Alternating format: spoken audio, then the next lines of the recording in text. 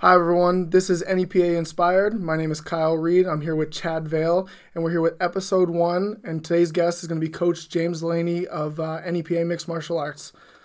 How are you, Coach James? I'm good. How are you today, Kyle? Oh, wonderful, wonderful. So the whole goal of this podcast is to kind of find people in our area that have inspired or made a difference or made a change in their lifestyle. And being that I've known you for about 2 years, I figured one of the best way to start is someone that's very close to me wise. Can you kind of give us a little bit about your history, though, like born, raised, and things of that sort, like where you grew up, where you started? Yeah. So I was born in Brooklyn, New York. I'm the grandson of Irish immigrants. Big family.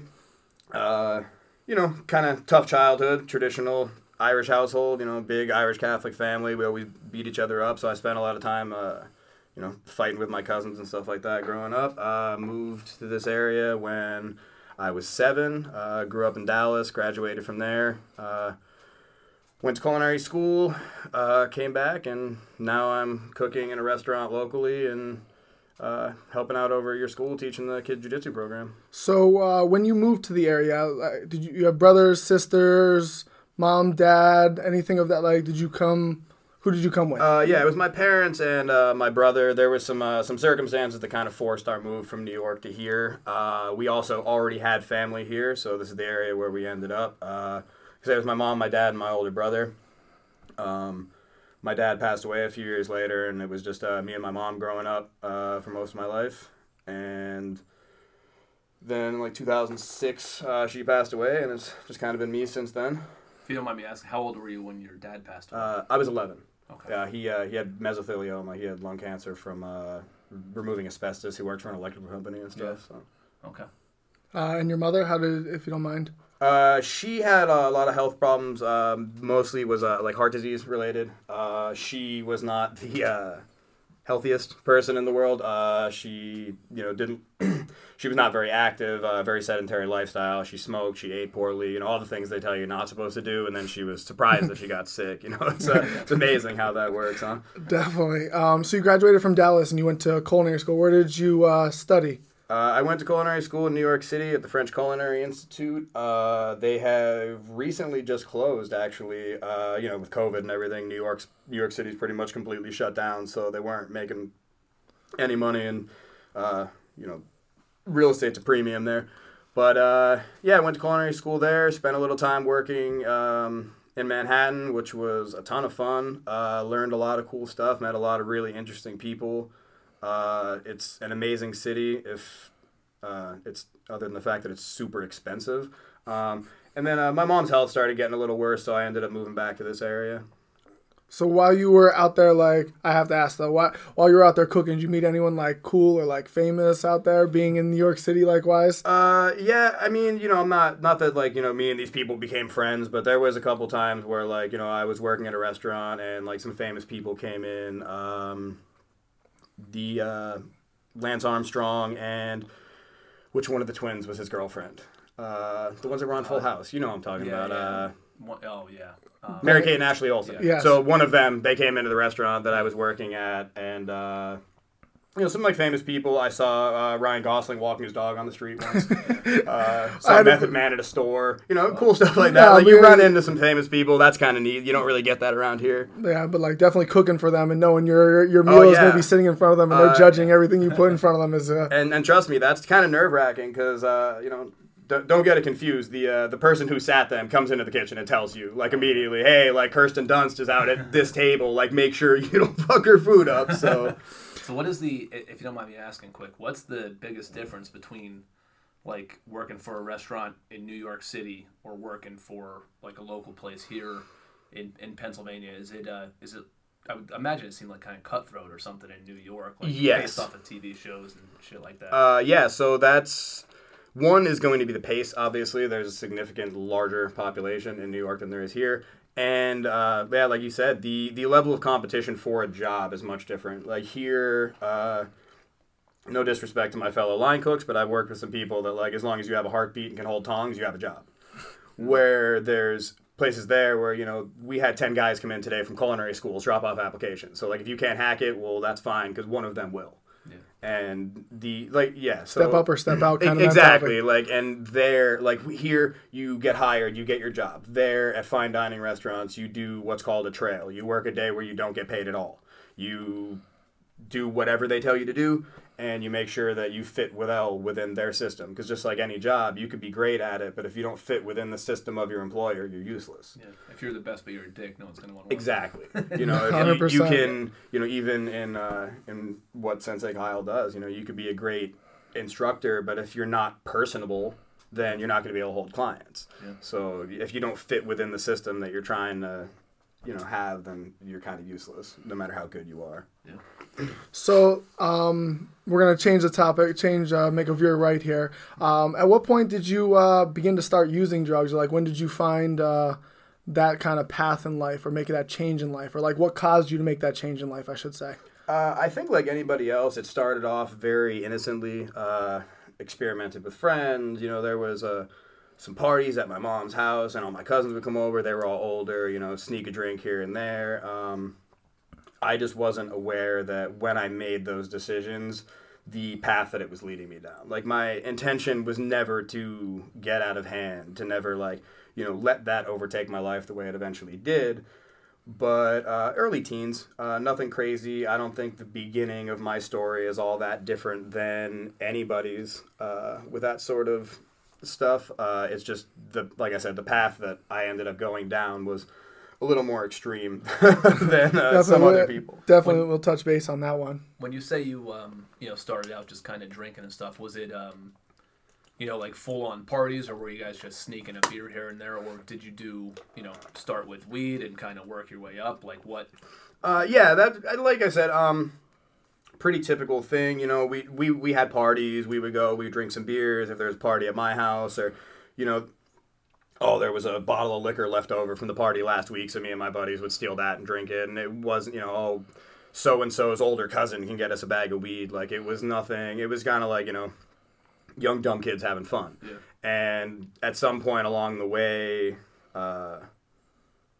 all those other young, dumb kids, for the most part, grew up and, started leading normal, productive lives where me and some of the other people that ended up down that path didn't. So during that path, at what point did it really turn south? Or what caused it to go south? Or when did it start going south? That you started using more aggressive drugs or trying to find I don't want to use the term loosely, but a better high, or if that's kind of the correct way I want to say that. So I think at some point it stopped being a good time. Probably in my early 20s, when everybody wanted to go out to the bar and have fun. I had already been drinking and all that stuff for 6 or 7 years, so I was kind of played out on that. So I would just sit in my house and drink by myself, and I started to realize oh, wait a minute, this might be becoming a problem. This isn't me socially drinking anymore. This is me trying to avoid something. There was something deep rooted that I was trying to bury, and eventually you can't smoke enough weed to make it work. You can't drink enough whiskey to make it work. And, the progression just starts, and it's very slow at first. Like I said, there was, 6 or 7 years where it was just drinking, smoking weed, maybe blow a little coke at a party or whatever. If somebody had some, not drug-seeking behavior, but if it was there, I would do it. And somewhere along the way, like I said, I think that became more... my mission was not just let loose and have a good time, but let's see how fucked up I can get, and that's kind of, it took me a long time to realize that, but in hindsight, that's what started happening. So to really answer your question, probably somewhere in my early 20s, it started to become a problem, started to affect my job. I was a breakfast cook for a while, and I lost my job because I couldn't get to work on time because I was hungover. Blow my entire paycheck at the bar in one night. That kind of stuff. That was going to be my next question. Did it start affecting your work life, and were you able to maintain a job during this, or did you find other sources of income wise?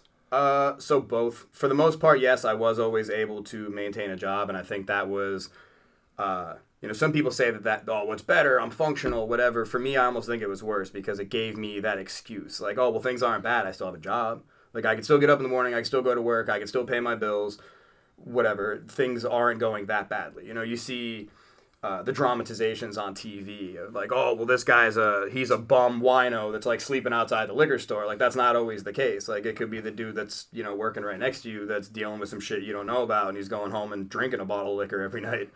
Yeah, it started to affect my lifestyle, started to affect like personal relationships. You know, people were saying like, hey man, like maybe you're getting a little out of hand, and instead of realizing they were just trying to help me, I felt like they were trying to attack me and tell me how to live my life, and I was very resistant against that for a long time. So, what's the what's your feeling when somebody comes to you, especially when you have that feeling that, you know, like that you're okay, that you can still maintain a job, and you don't really see it as big of a problem as some other people see it? Does it feel just like a personal attack, and you're just in kind of like complete denial of what's going on, or how do you mentally process that? Yeah, I think on a certain level, and I can only speak from my personal experience, when you're telling yourself like, well, it's not that bad, I can still have a job or whatever, like deep down inside somewhere you know it's bullshit, right? Like, you know, like, okay, I'm definitely getting out of hand, and you're rationalizing, you're making it okay.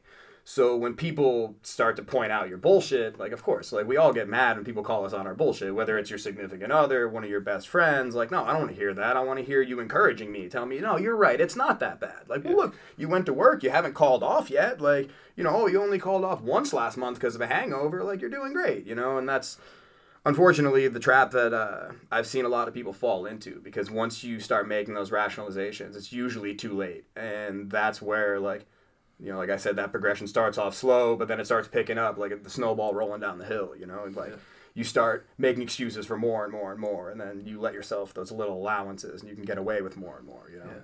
So during this process of like increasing like the drug use or the different things of that sort, were you kind of like back by yourself, or did you have like a significant other that you kind of like went through this process with during it? If that's something you would want to talk about. Yeah. So. I know this is a touchy one. I had to throw this softball at you. Absolutely, yeah. I was one of the other issues that I struggled with for a long time, along with like my substance abuse problems, was I was very codependent. My dad passed away when I was young. My mom and I didn't have the greatest relationship, so there was some insecurity that I had, that there's some void that I felt like I had to fill that drugs and alcohol just won't do. You know, like they don't fill the space next to you in bed. So I had a lot of girlfriends. Most of them were just people that I went to the bar with. And then, like, I would try to have, like, a serious relationship and always manage sabotaging myself because I couldn't provide what they wanted. Like, I was very emotionally cut off from a lot of things. And the fact that I was, like, wildly and recklessly abusing drugs and alcohol didn't really make me a wonder to be around. Especially when I was drinking a lot. Some days you get like good, happy-go-lucky, good time James. Other times, not so much. So, yeah, that like I said, that ruined a lot of my personal relationships. Not just significant others, but friends, family members, stuff like that. Yeah, a lot of that happened, especially later on. Very well.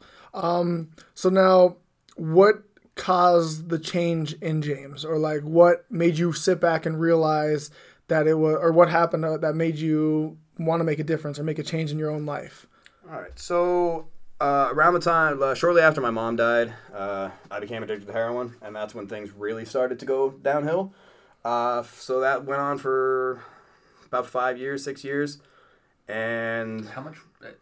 Just to kind of hop in here, when you started using heroin, could you take us through real quick too, while you're going over this, kind of like how much you started using, and right before you got clean, kind of the progression of how much you were using and everything else? Right, absolutely. All right, so before I even got into doing heroin, I developed a painkiller problem, like most people do. That is like a legitimate concern with the opioid crisis. I had a bunch of dental work done. They gave me a bottle of 30 Vicodin. I was like, hey, I like how this feels, and that's how it went. But yeah, when I first started, I was very adverse to the idea of using needles, and that was kind of my first rationalization, was like, oh, well, I can sniff this bag of heroin, but I'm not shooting it. So like I would start off, snorting a bag or two, and that would be fine. And then it came to a point where, like, I was doing so much, like, snorting them that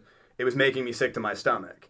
And I was like, oh, well, I could just do it this way. Well, then, once I started shooting heroin, it was all over. Like, I'll never forget, I don't know how graphic we can get, but... You can go balls to the wall. Yeah, man. so the first time that I ever did, first time I ever injected heroin, I will never, as long as I live, forget that feeling. And a friend of mine who's also gotten sober told me, like, the reason why heroin's so addicting is because people aren't meant to feel that good. And, like, that stuck with me because it's true. Like, if you're willing to give away everything in your life, throw away everything, your freedom, your family, your money, your job, just for that feeling, like, imagine what that feels like, right? Like, that must be fucking incredible. So that started, like, as soon as I did it, like, I knew it was kind of like, I just took a step that I was going to have a very, very hard time coming back from. By the end, to answer your question, how much was I doing? As much as I can get my hands on, which some days was next to none, some days was a lot. I don't want to jump too far through the story, but yeah, that's kind of what happened to start my change. I fucked over a lot of people. I was involved in a lot of really shady stuff. My apartment basically became the trap house that you see in movies. There was drug dealers, prostitutes, all kinds of, like, crazy shit. And, like, to me, it was Tuesday. Like, it seemed like a totally normal thing at the time. Now, looking back on it, I'm like, what the fuck was I thinking? Why did that seem normal? Like, that's insane. But, yeah, I did a lot of not great things. Some of them caught up to me. I couldn't afford to get high, so I robbed somewhere that will remain nameless for the purposes of this podcast. But eventually that caught up with me, and I went to jail.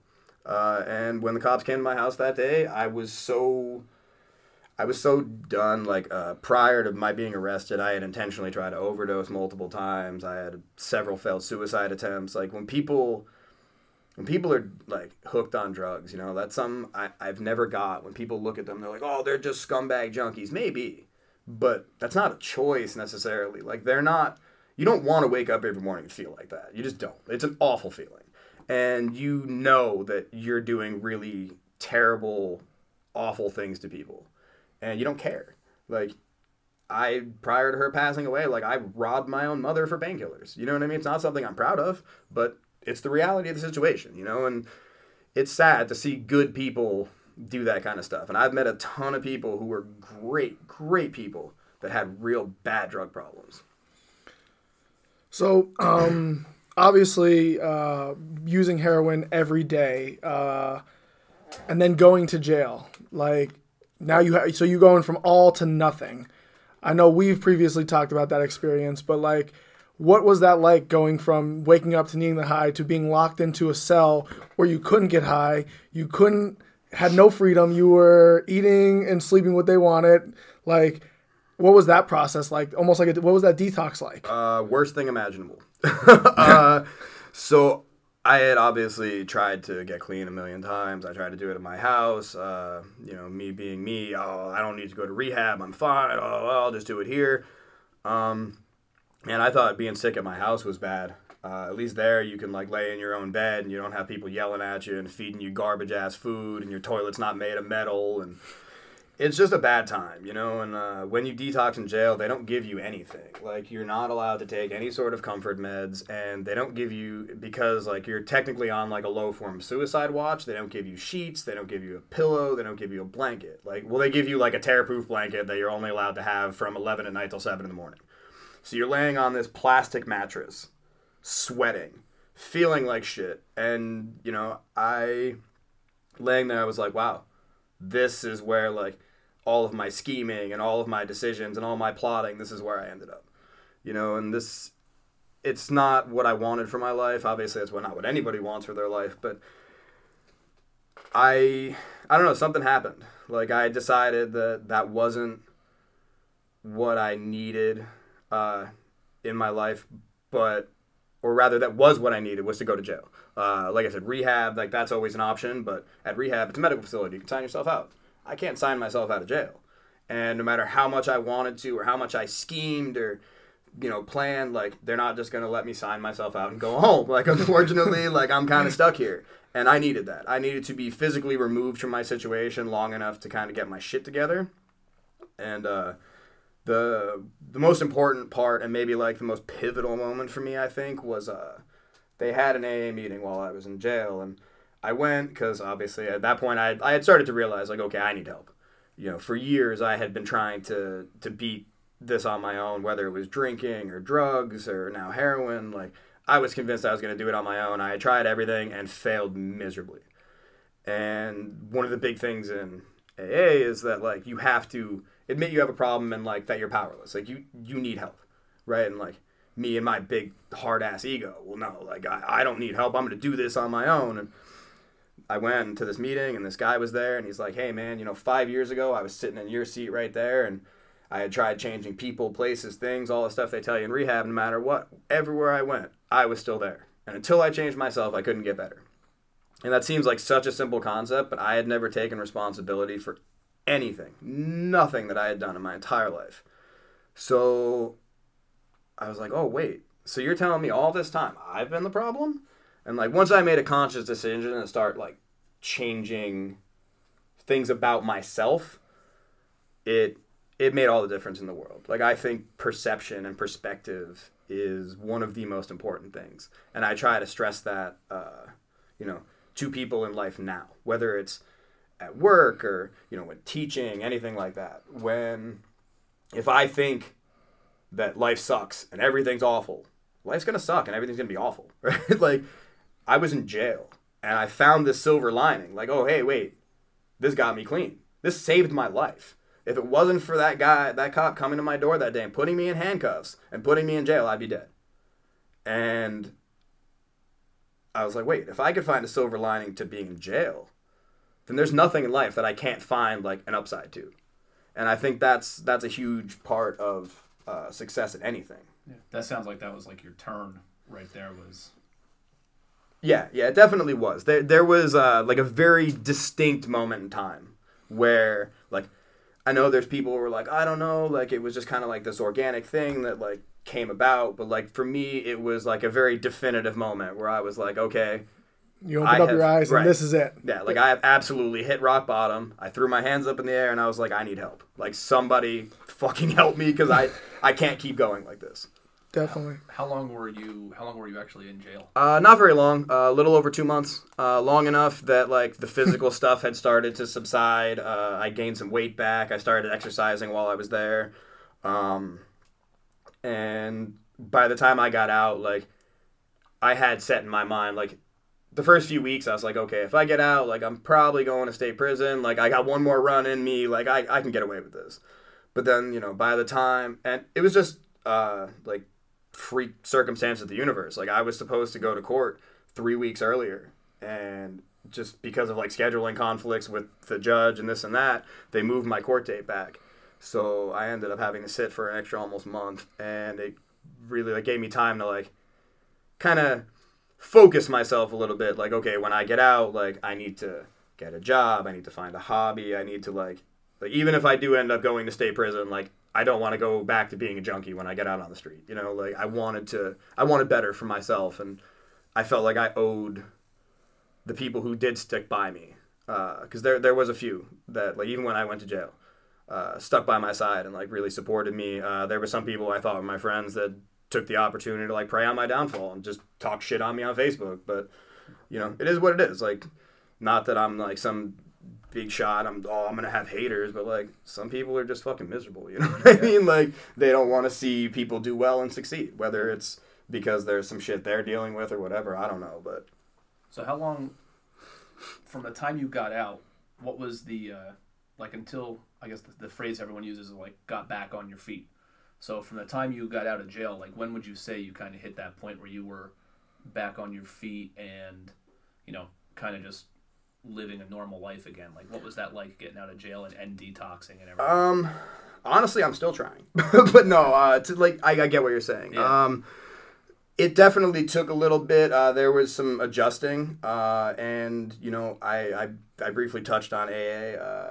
I used to go to meetings all the time through Alcoholics Anonymous, and the people there were tremendously helpful. Like I said, from the time that I was an early teen until my early 30s, I was drinking and doing drugs and living that lifestyle. Like, I didn't know how to be a normal person. I had no idea. So I started going to meetings, and I was like, hey, guys, like, can you kind of teach me, like, what the fuck I'm supposed to do here? And, you know, it's simple stuff that people should do, you know, like, oh, get a job, get a hobby, stay busy, you know, things like that. When you have problems, talk about it. And that was something that was a big issue for me, because I was always like, you know, internalized everything, and that was, you know, kind of one of the reasons that I used drugs in the first place, was to, you know, self-medicate and deal with all that stuff. And I thought it made me weak to ask for help, and it wasn't until, like, after I got clean that I realized that, like, asking for help is probably, like, one of the strongest things you can do, because you're admitting, like, hey, I can't do this on my own, man, like, help me, you know. And that's really hard for a lot of people. But yeah, it took me a couple months, especially, and not that it was like some national news, but what I did was kind of high profile in this area, and the industry that I work in, everybody knew about it. So I was putting in job applications, and they're like, hey, you're that guy. And I was like, fuck. Yep, I am that guy. I'll see you later. So it took me a couple months to get a job and, like, financially get back on my feet. But yeah, probably about 6 months before I felt like I had, like, my feet underneath me, and I wasn't in, like, you know, grave danger of relapse every day. Now, when you got out and you began, like, your AA classes, obviously, like, the people you surrounded yourself with was a key factor, whether it be friends that supported you, family members from afar, family members from that lived with you, even people that, like, you trained with or worked out with. Who were some of those people that, like, kept you, like, that on track? I know personally one person I'm thinking of, but I'll see if you mention this person before I bring up this person. So early on, my AA sponsor was, he was huge in giving me guidance. There was a couple of situations I found myself in where, you know, things were going very sideways for me in my life, and I didn't know how to deal with them. And he kind of pushed me in the right direction, still allowed me to make my own decision. But, yeah, I mean, past that, I had a lot of support from people close to me. I mean, obviously, you were a huge support, and I think, you know, something that you touched on about, like, you know, positive people and inspirational people, it's, you know, that whole, like, birds of a feather thing. It's very true. Like, if you want positive shit and you want positive energy in your life, you need to surround yourself with positive people. When I was getting high and, you know, doing grimy things, I hung out with, you know, suspect grimy people. So, of course, like, nothing good happened in my life. Like, oh, man, I'm surprised that junkie stole my shit while I was sleeping. You know, like, those kind of things are to be expected when you hang around with those kind of people. So when I got out, I wanted to be, you know, surrounded by like-minded people who were going to keep me on the path. My girlfriend has been wonderful at keeping my shit together. Absolutely. We'll touch her on, that's about 3 questions down. We'll save her for the ending. Yeah, she's been great. You know, all the guys that at the MMA school are wonderful. My cousin that I lived with when I came home, he was very instrumental and very supportive in me getting my shit together. You know, he didn't have to give me a place to live, and he did. And the people that were involved in the program that actually got me out of jail. So Luzerne County has this thing real quick called the Drug Treatment Court Program, and it's for people like me that made some really dumb decisions and got themselves into trouble. And it's basically like, hey, you do this 18-month program. It's, you know, very intensive. You have to go through all kinds of counseling and buy, you know, twice weekly drug tests and all that sort of stuff. But it was either that or do 10 years in state prison. So it's a pretty easy choice if you're willing to actually, like, get your shit together. They were all tremendously helpful in, you know, guiding me down the path that I needed to be on. So before, I know Kyle has a question. I can see it on his paper over here. But before we hit on that, I just wanted to ask real quick. Like, I know you mentioned that program was 18 months. How long have you actually been sober now? It'll be 3 years in awesome. May. So that's awesome. Definitely. And you didn't touch on the person I was expecting you to throw out. Uh-oh. And I don't know if we'll get Coach James to shed a tear on this one. Your aunt and cousin from New York. I feel like I've only met your cousin once, and I've heard a tremendous amount of stories. But I feel like those two, your cousin and aunt, if they knew you were slipping up, they definitely would have come and busted you up a little bit. Yeah. So, my cousin Mike and I, we are 18 months apart. And he is more like my brother than my cousin. As I said earlier, I do have an older brother. He's 10 years older than me. So the big age gap, we weren't really super close growing up. But yeah, when I went to jail, my cousin was very supportive. I talked to him on the phone every day. He helped me out on commissary, offered me a place to live when I came home. He's been one of the most supportive people in my life. My aunt, she actually passed away because of COVID during the whole pandemic. She was a nurse working at a hospital. She's also my godmother. That's where I lived when I went to culinary school. Wonderful lady. And, same thing like Kyle alluded to. She was one of my most vocal supporters in everything I did after getting clean, which is, that's really helpful. Like, not that I ever think people should be looking for a pat on the back, but it's nice. When people are like, hey, man, like, you're doing a good job. It kind of keeps you motivated and reminds you sometimes why you do it. Definitely. I didn't know if you were trying to avoid it or so we didn't pull on some tear-jerking strings there, but I knew how much like she meant to you, plus your cousin, so I definitely wanted to make sure we gave praise where praise is due. Yeah, that was a good thing to bring up, though, because I think a lot of people don't. There's a lot of people that have a harder time accepting praise than they do accepting criticism, and a lot of people don't like hearing about the things that they do well. And not to put him on the spot, but I'm going to mention Kyle here because with obviously my kids go to the karate school, but you never know of any of his accolades or anything like that. You just hear word of mouth that it's a good karate school. Mm-hmm. I told him, I'm like, dude, you should have a friggin' billboard on 309 with your picture and all of your accomplishments, and your class size would skyrocket.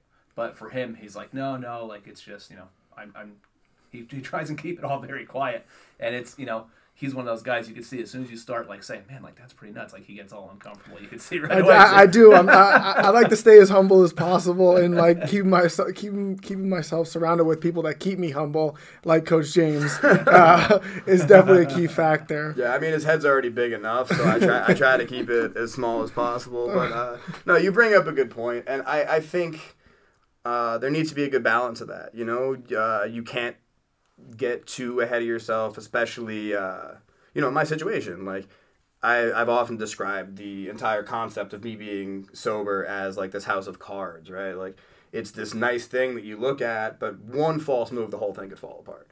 And I think that like helped me remain vigilant because I know that like any day, like all I need to do is make one really dumb decision and I could destroy everything I've worked on for 3 years. Yeah. I saw one of the other things that you had written down here. Coincidentally enough, today popped up on my Facebook memory. It was 2 years ago today I started teaching at the school. Mm-hmm. Absolutely. That's why it's on there. So I'm going to tell my side of the story about how we met. And then you can give your side of the story if I miss anything. So 2 years ago you started teaching. It was probably just a little over probably 2 years and 3 months that like we met. Mm-hmm. And he came through the school.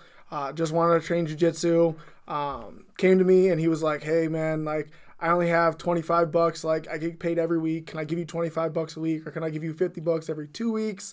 Like I just need a place to train. Now, at this current moment, I didn't know who he was, but he came to me. He was very straightforward. He was upfront and he was honest. And I was like, you know what?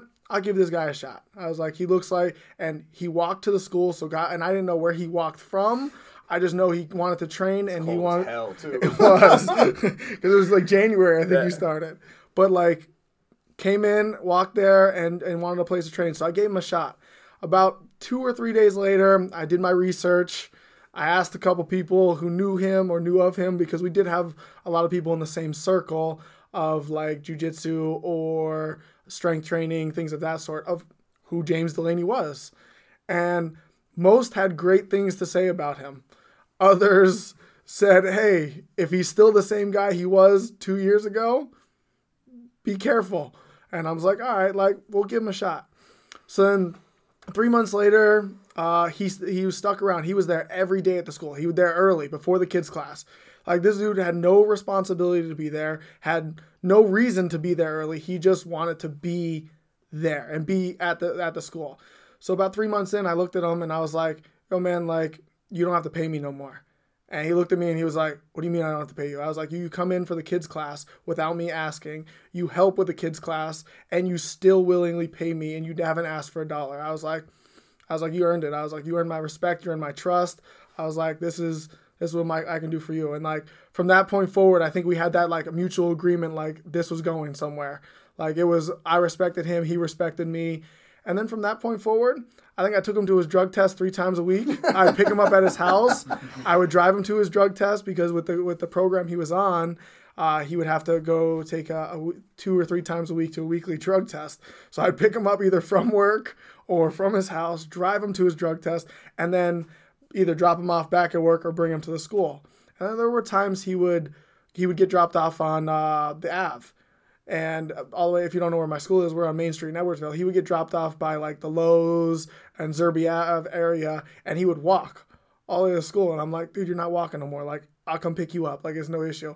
And him being the very prideful person he is, did not want to accept that at first. He would just sometimes wouldn't tell me when he would get dropped off. And I'm like, dude, you're not walking here. Like, you're an instructor here. Like, we look out for each other. This is a family here.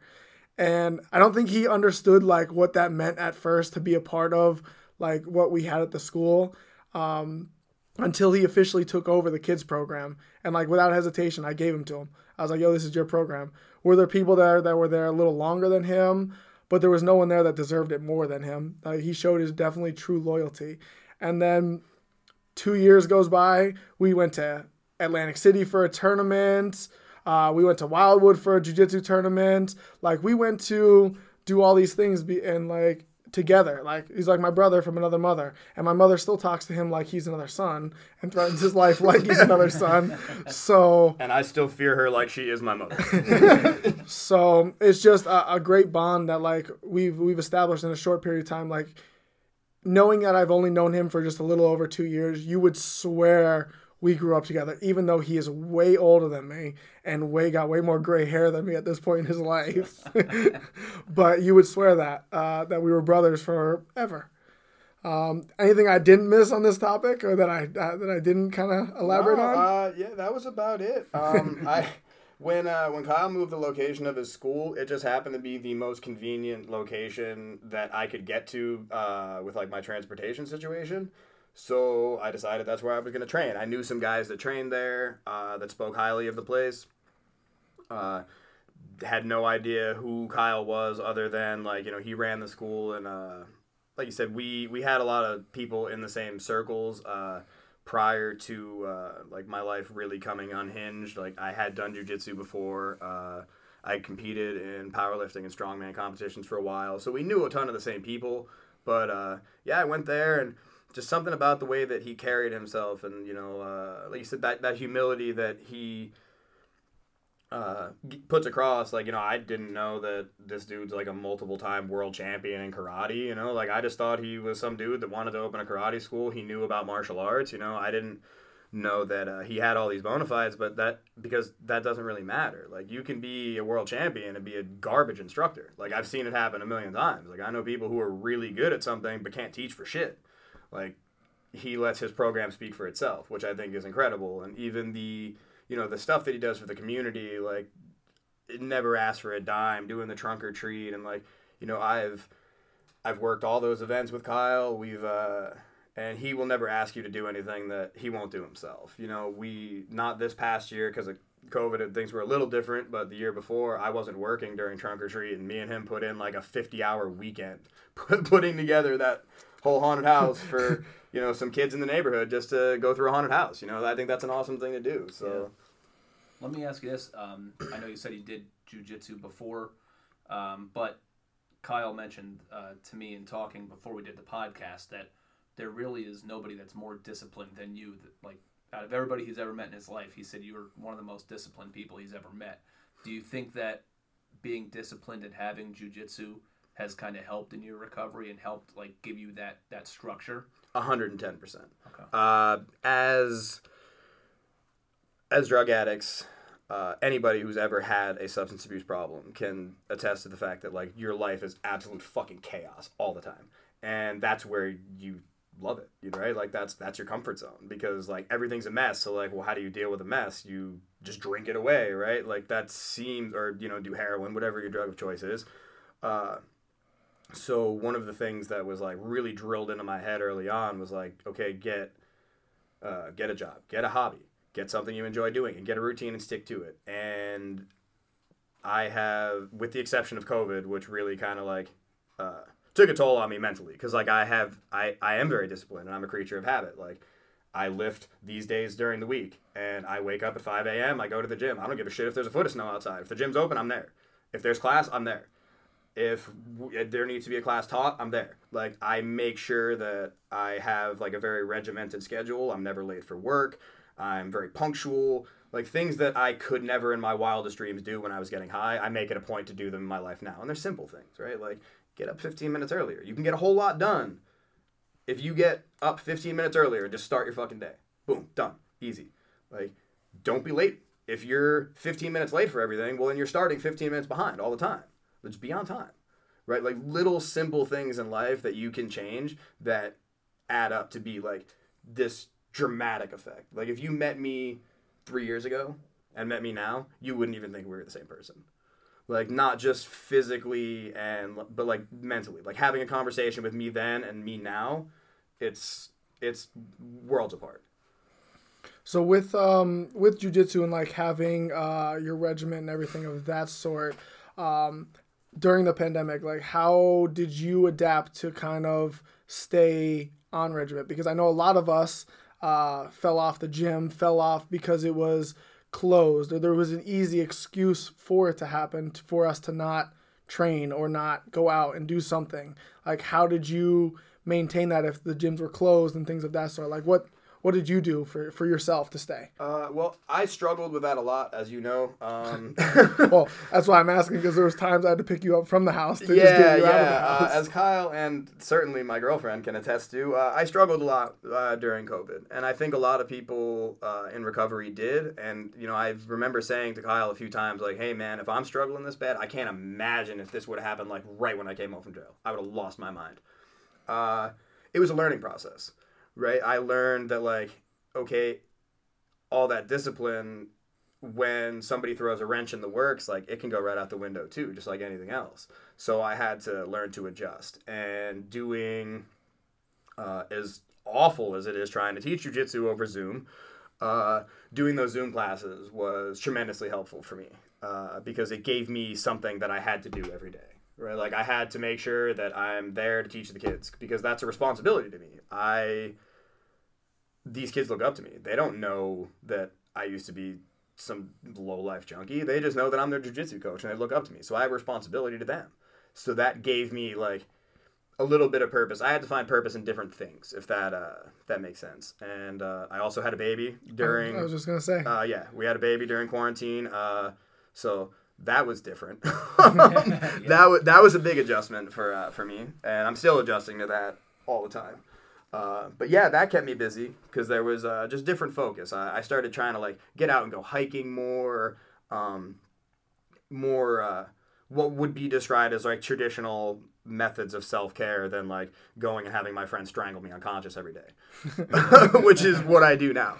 Definitely. So you just mentioned you had a baby during quarantine, baby girl.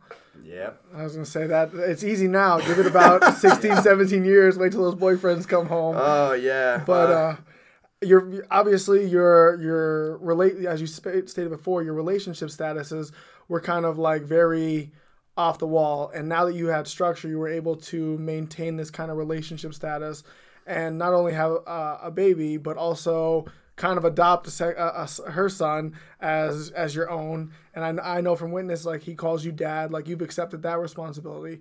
So kind of like, what is that transition being from kind of worrying about yourself or going through day to day, only having to worry about me, myself, and I, to now your girlfriend, your baby, and her son? So it kind of adds a little bit of responsibility there. Yeah. It's, again, a huge adjustment. Like you said, when we first met, I was single. I was living in a spare bedroom at my cousin's house. The only responsibilities I had were to make sure I got to my drug tests and went to work every day. That was it. I didn't have to worry about anything else. And it was good.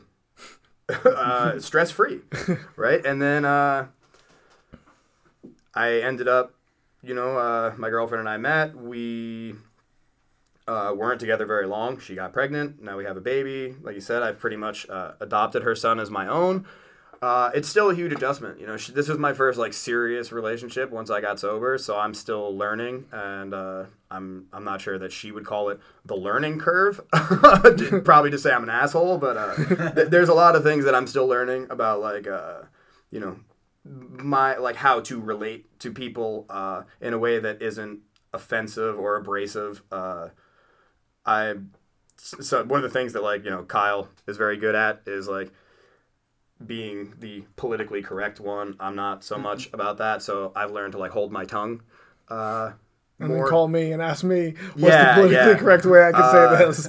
I think that like anything in life, it takes an adjustment to things, and I think that's one of the reasons why I have found so much love in jiu-jitsu, because it's never a static thing, right? It's always fluid, which is to me almost like an analogy for life.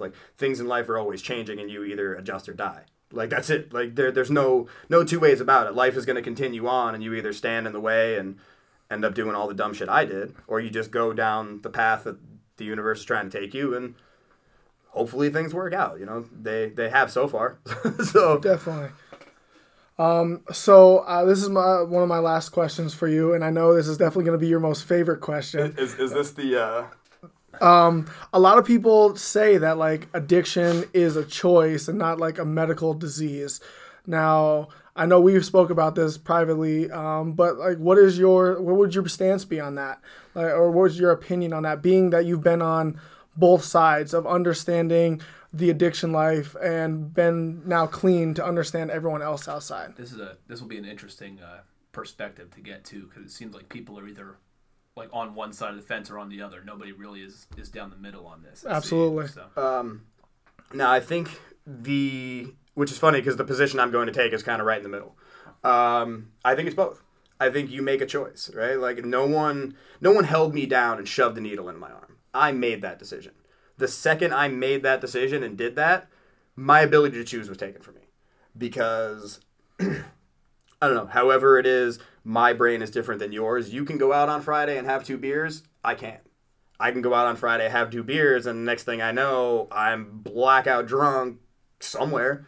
I don't react the same way. When I put mind-altering substances into my body, I can no longer control myself. It goes out the window. I have tried to go to the bar and have 1 drink. I have never succeeded.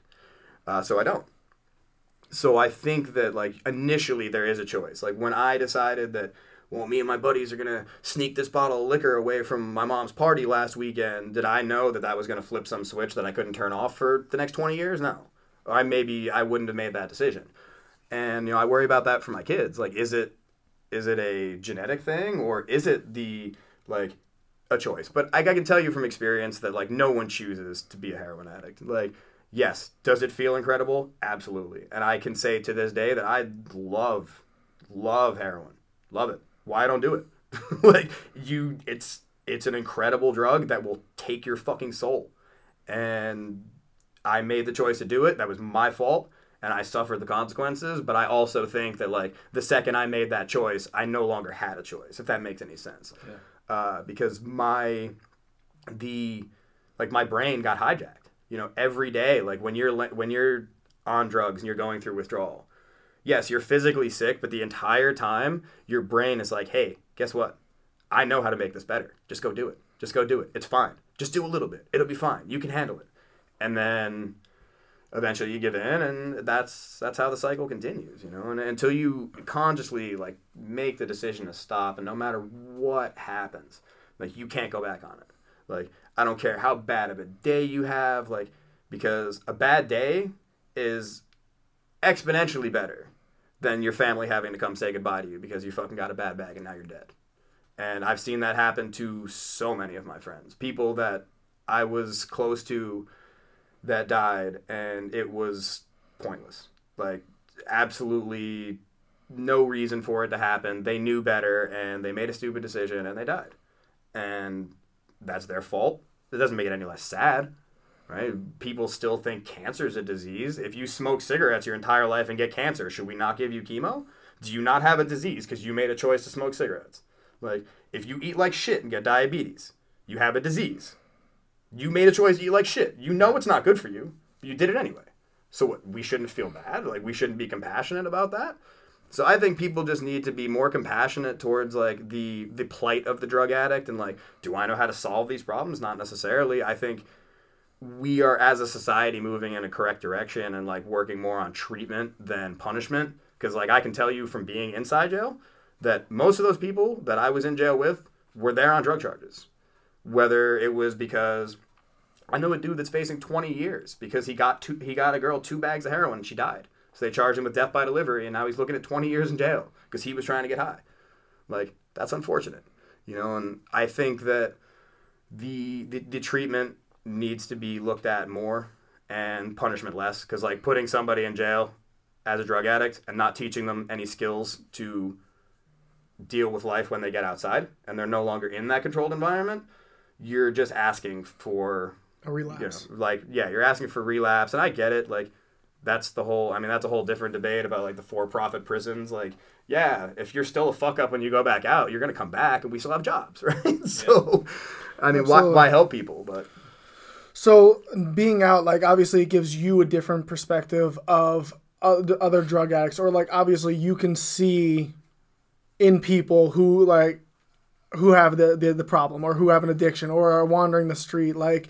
And so you have a sense of, like, compassion towards those type of people. So, like, how do you do your part? Like, do you do in your way? Do you, like, help them out in any way, or do you kind of give them some words of advice, or just be there as a person who's, like, understanding? I try my best to just be the person that's understanding. If someone asks me for advice, I will give it. I've learned, again, through my personal experience, that unsolicited advice usually doesn't go very far. I had plenty of people, like I said, that reached out to me and were like, hey, you know, we're worried about you. And it was just, oh, fuck you. Blah, blah, blah. Like, I felt like they were judging me as opposed to trying to help me, which wasn't the case. But until somebody's actually ready to get better, they won't. And you just kind of have to hope that it happens before, you know, anything catastrophic happens in their life. Like, you know, God forbid somebody gets drunk and kills somebody, or they overdose and die. Like, you know, all these things are terrible. But I try my best to give back. Like, I will never turn my back on somebody who is an addict and is asking me for help. Like, if I genuinely think you want my help and you're not just trying to get me to, like, give you a ride somewhere, like, I will help you. Because there were people there that did that for me, and I think that I need to, like, pay that energy back into the universe. You know what I mean? Like, people that helped me didn't have to help me. And because of them, like, I'm here now today. And, you know, even just, like, teaching. Like, I think teaching helped me give back. Like, there's a lot of things that I try to do to, I guess, make the world better than it is now. I know, like, you know, I'm not anybody that can change the whole world, but, like, if listening to this podcast can help one person, then great. If me teaching jiu-jitsu can give some kid, like, a hobby so he doesn't end up running around out in the streets and mixing up with the wrong people when he's young, when he's older, great. Like, I'm not trying to change the world necessarily, but if I change one person's life, then great. Absolutely. Chad, do you have anything else you would like to ask James? I don't think so. I think I really just wanted to thank you for coming on. Obviously, it's our first episode, so if the quality sucks, we apologize. But for a first guest, I don't know if we could have had a better first guest to just come on and kind of explain, you know, what many people would consider. It's a pretty sensitive subject, not only to you, but to the general public. Like, a lot of people don't know the other side of the story, and I think you speak about it very well. You know, and you bring up points and you talk about things that, you know, really a lot of people would find hard to listen to, and I think that's kind of what we're going for here, is like to kind of, you know, bring out the inspiring people of NEPA, and I think that, you know, your story is one of them. I think it's a great way to start off. Thank you. I appreciate that. Definitely. Like I said, when we spoke about this podcast, I knew exactly who we were starting with and when we were starting with. I was like, I'm around this guy 5 days a week, 4 to 5 hours. I was like, there's no one better to start it off with. Plus, if we really mess this up, there's no one that's going to judge us across That's fine. We can do it again if you guys want to hear me ramble some more. Definitely, though. But those of you guys that are listening to the podcast, we appreciate your support. We appreciate you guys listening. My name is Kyle Reed. I'm here with Chad Vale, and this is NEPA Inspired with Coach James Delaney from NEPA Mixed Martial Arts. Thank you.